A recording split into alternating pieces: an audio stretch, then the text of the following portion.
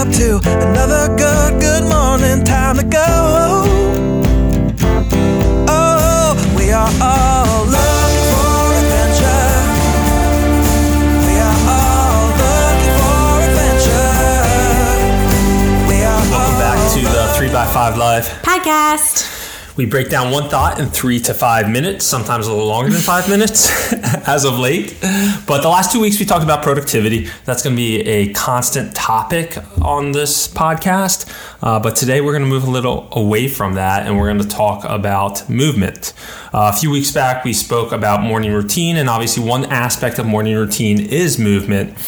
And what movement looks like to Jesse is totally different to me. And movement is personal. It needs to fit within the framework of your personality.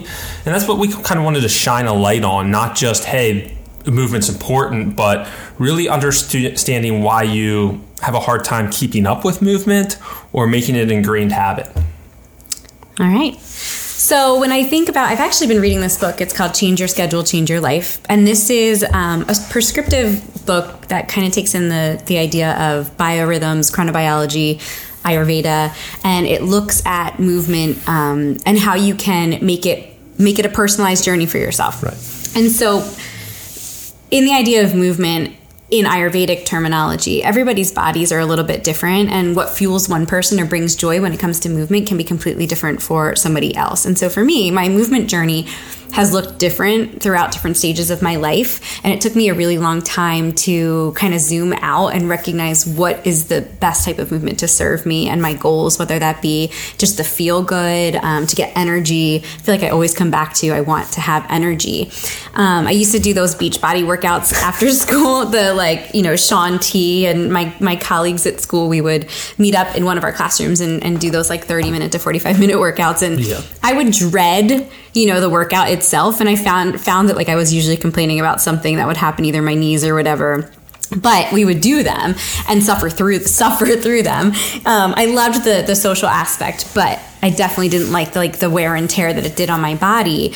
And when I talk to my graduate students about movement, one of the things I ask them is, what is the form of movement that you used to do when you were a child? And it's really interesting to see the responses that I get, because a lot of people are they either go towards the competitive sports where they like that feeling, the game. Yeah. And so that might be something that you like to do. Maybe join an adult league, right? Or maybe you are doing a leaderboard with a spin class or something. That feeling of competition and competing against others is something that helps you thrive in movement. That was not for me, right? So maybe like me, I loved to dance and I loved gymnastics, and I did play soccer, but I loved the flow and the gracefulness that comes with something where I move my body in kind of a fluid manner. So it doesn't. So that means Jesse signed us up for salsa dancing. No, I did not. But that's actually something I really have been talking about doing recently.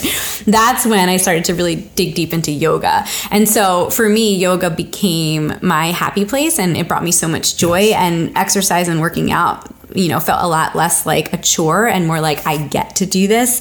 I since have gotten my yoga teaching certificate, and I love bringing yoga to students and to, teachers in my grad classes. And I used to teach at a studio pre-COVID. And it just feels really good for me. So I guess my challenge is to think about, where are you happiest in movement? There's a book by Kelly McGonigal called The Joy of Movement, where she actually talks about when you're in that flow, there's these molecules that are in our muscles that she calls hope molecules, and using movement as a form of not just physical health, but mental health. And when you're in that flow state with what you're doing, that's when you hit those benefits. One of the other pieces that I wanted to mention about this book that I thought was super interesting was the importance of moving your body first thing in the morning. So we talked about morning routine, and both Brian and I do have a form of movement in that morning routine. The book mentions that if you're thinking it from an Ayurvedic standpoint, when you're sleeping, all of your systems in your body almost become sticky. So your respiratory system, your digestive system, your circulatory system. And when we tap into prana, which is our breath, so if you're doing anything that increases your breath, you almost like taking a toothbrush, brush out those channels and clear them out first thing in the morning so that you have more energy, your metabolism is moving, you're more connected to your breath, which therefore helps with stress reduction and cortisol. And, they even suggest doing it before some types of meditation or mindfulness because you're able to focus more on your breathing, and then that monkey mind is less active after you do something where you're moving your body. So I found a lot of value in that, and it's helped me kind of think back to those intuitive forms of movement and listening to your body. Another resource that I teach about a lot is through the Blue Zones. If you're not familiar with the Blue Zones, that's Dan Buettner's work. And, he studied these areas of the world that have the largest amount of centenarians, so people who have lived to over 100 years old. And something that he found that was consistent between all of these different areas were that people move naturally. Yeah, gardening or just walking to a friend's house. It's a social thing. It's something that we do when we're a child. Never ever when you're younger do you think oh, I gotta, go out and run my mile or lift all these weights. You just all day long. I was just joking about our kids and how sometimes they have one speed where they run everywhere. So that movement is just the natural way that they move their body because it feels great. If you've ever tried to sit too long with a kiddo, they need to get up and they need to stretch and they need to move around. And it's like their body's telling them oh, get up and move. And as we get older, we become more sedentary. And then we think that, we put in that hour workout every 2 days or whatever. And we're oh, box checked. So my third challenge is, the first was working out earlier, right? Trying to get that morning and flushing out your systems. The other one was finding that movement that gives you joy, that brings you joy and happiness. Maybe it's something playful, like you're going for a hike this week, or, you're going to a group class or something that just feels fun. In fact, this actually reminded me, and this is a squirrel moment, but one of my teachers that was in my grad class, I challenged them to do this. And a couple of her colleagues, she really loved dancing. So going back to dancing. So they started doing country line dancing workouts in her classroom after school. And she reached out to me separately and was like, this was so much fun. And it's the first time that I felt excited about exercise in so long. She's like, we laugh the whole time. She's like, but I also sweat. And it's it's been such a joy for her. And that is such a win for me because that's exactly what I'm asking you to do. And then that third piece is just find ways to move naturally. Go outside and play with your kids or, chase them around and play tag or freeze tag or some of those games that we used to play when we were younger, or go for a walk and just, enjoy nature, maybe out on a hike or something, or I don't know. Yeah, it's how we define movement and how we define exercise. I think there's so much negative connotation there where try something for 30 days of, if you're you're beating yourself up if you don't go to the gym, but maybe it's going for that walk with your significant other or that hike that you actually enjoy. And then you look forward to the event and then it makes the habit sticky.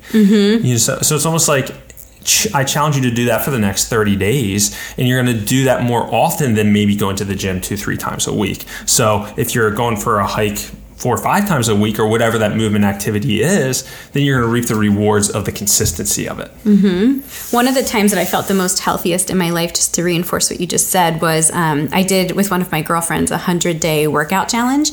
And part of the idea of that was to give yourself permission for it not to be a high intensity type workout. So there were days where I knew that every day I had to do something to move my body. And so it took that mental fatigue of am I going to work out? Am I not going to work out? Let me make 65 excuses of why I can't work out, because I knew I had to do something. And so I found creative ways to move. I would count going for a walk into town to grab a coffee. I would count doing some gentle stretches as, right before the kids go to bed. And I would count these things that because I knew that I had to move, I got really creative about what that looks like. And so it was just something that might be of interest to you, that 30 days that Bry's talking about. Yeah, exactly. And the one thing that's beautiful or drew us to working together on 3x5 Life Project is how similar we are, but how different we are. So movement looks very different to me. So on next week's episode, we're going to dive into what movement means to me, the things I tap into, what drives me to move,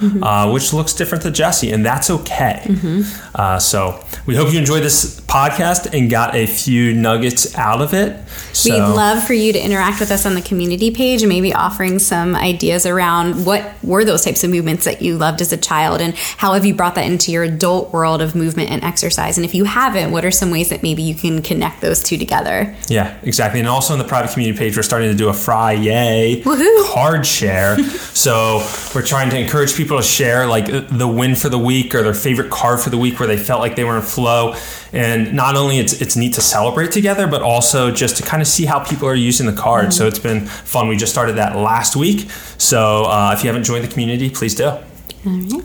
I hope you have a great week. Hello world, wake me up to another good